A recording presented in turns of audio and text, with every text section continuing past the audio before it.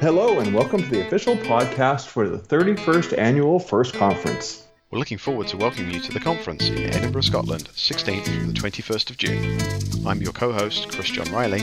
And I'm your other co-host, Martin McKay. Thanks for listening.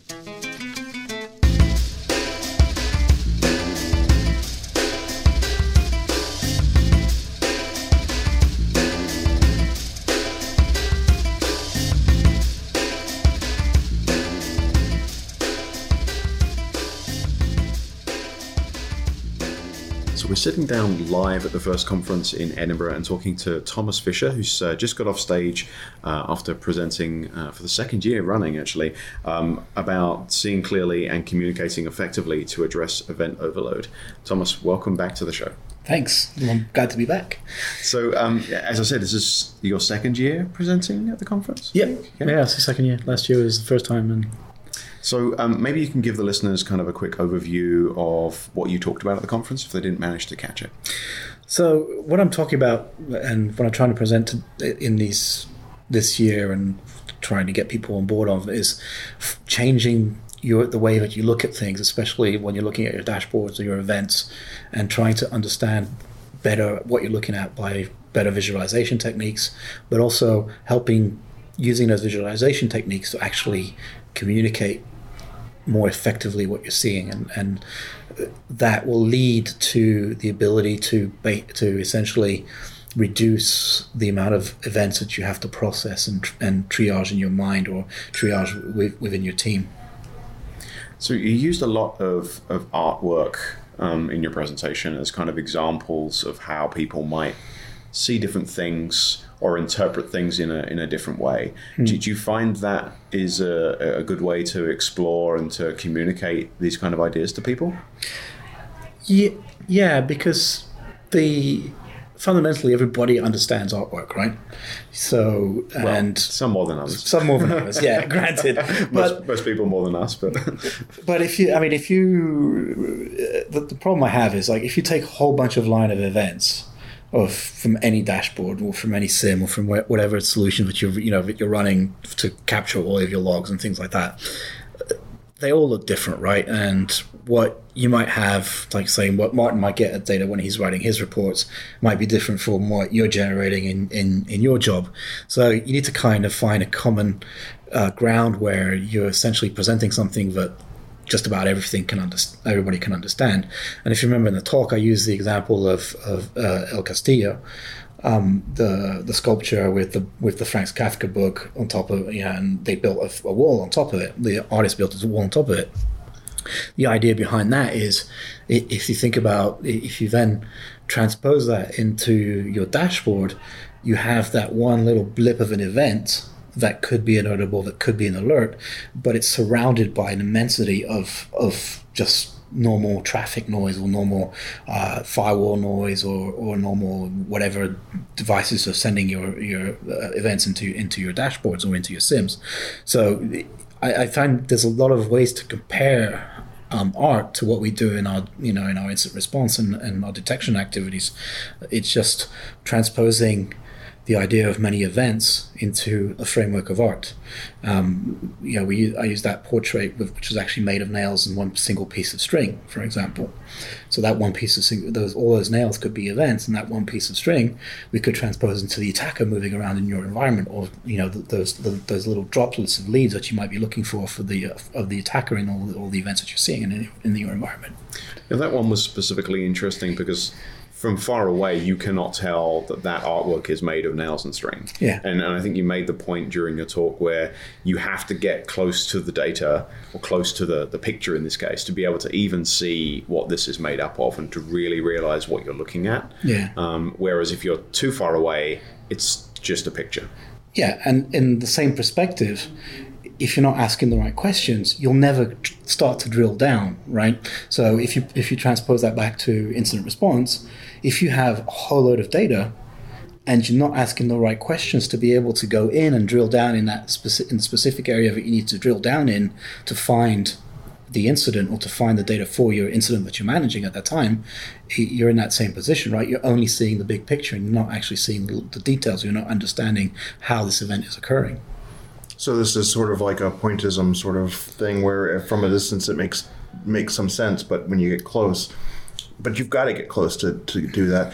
How does that relate to also turning around and showing management what you're doing and giving management their dashboards? So that's actually a good question, because one of the principles, if you start to understand what you're seeing and you're able to portray that picture of what you're seeing, you can start to frame words in a better way. So if you're looking at the picture, right? So that portrait we're discussing, from afar it looks like the portrait of a child. In the talk I say, is it a little girl or is it a little boy? Right, or is it a boy or is it a girl? Because you can't really tell. But you have to ask the question because you don't have that information, so you can't make any assumptions. Now, from the perspective of management, you say, well, this is what I've seen, right? I saw this portrait of a young child, and when we looked at the portrait, we found out that it was actually made of a single piece of string. Right, so that communicates well with, say, management. So if you transpose that into events, so when you're talking, you like the idea is that we've had this incident.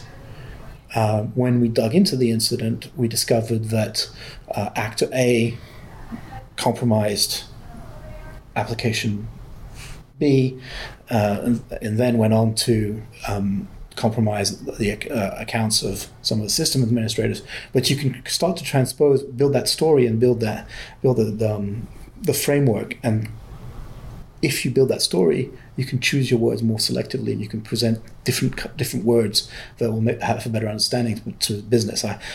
During the talk, I talk about the business, not just management, right? Because a lot of times what we forget to do is that an incident actually affects the business, and you need to communicate it beyond management sometimes, depending on the severity and what you want to actually communicate. So one of the words you keep using is story, and that increasingly is something I see we need to do a better job of in security is tell a story, because the data points really don't matter to much of our business outside of the security field. But the story, the narrative of what actually happened is vitally important when you're talking to people who are not security practitioners. And that's some of the foundation of the work that I did to come up with this presentation, and the work that I'm trying to do to build this into a more structured model that you could take to IR teams and help them better build things, better communicate. But I use the example of the art of perception, which is a training that this lady Amy Herman does, and she gives it to first responders. Right, so how do you identify things better?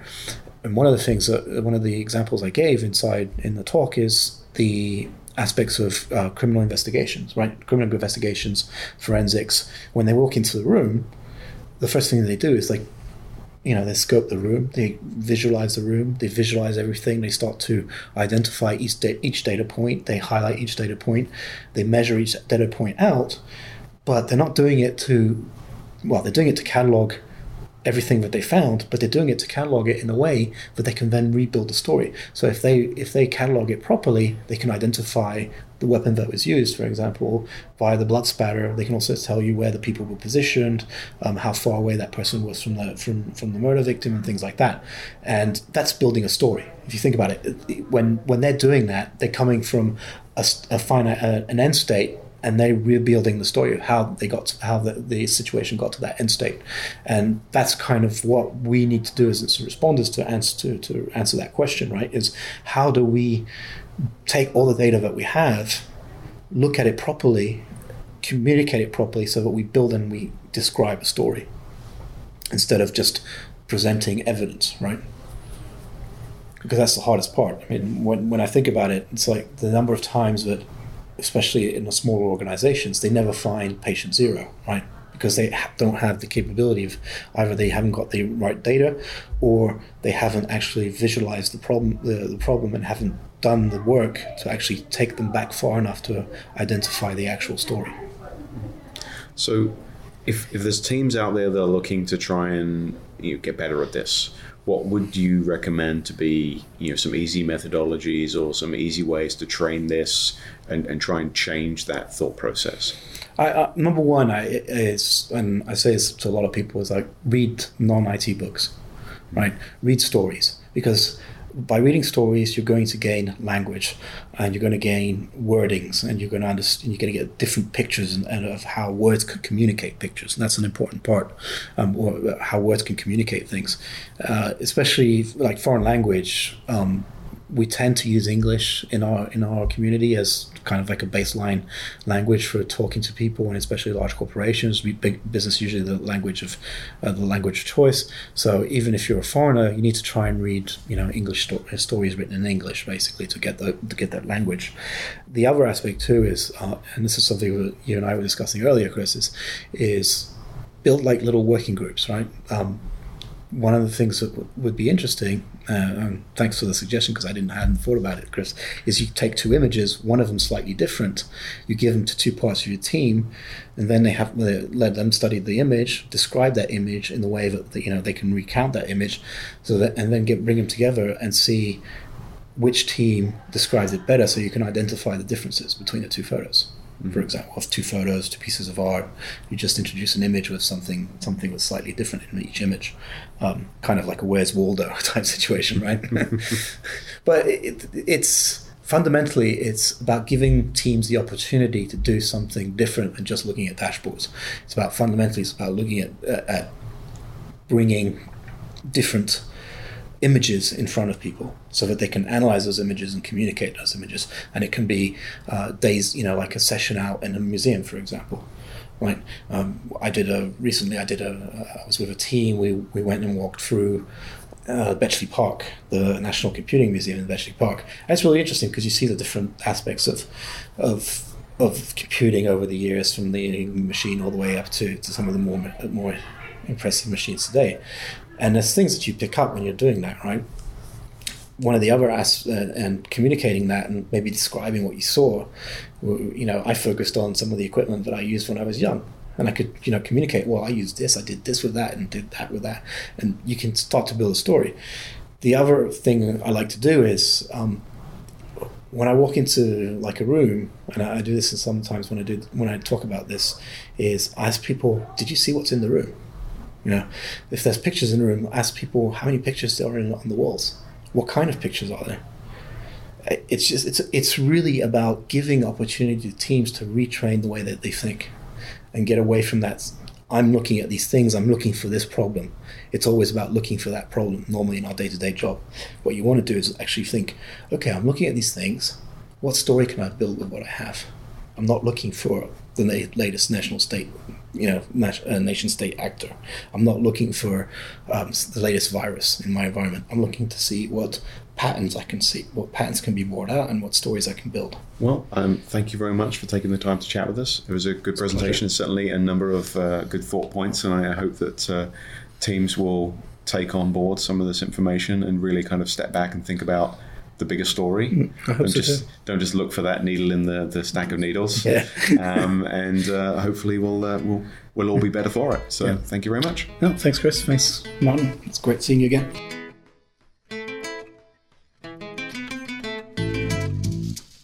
You've been listening to the official podcast of the 31st Annual FIRST Conference. We look forward to seeing you in Edinburgh, June 16th through 21st.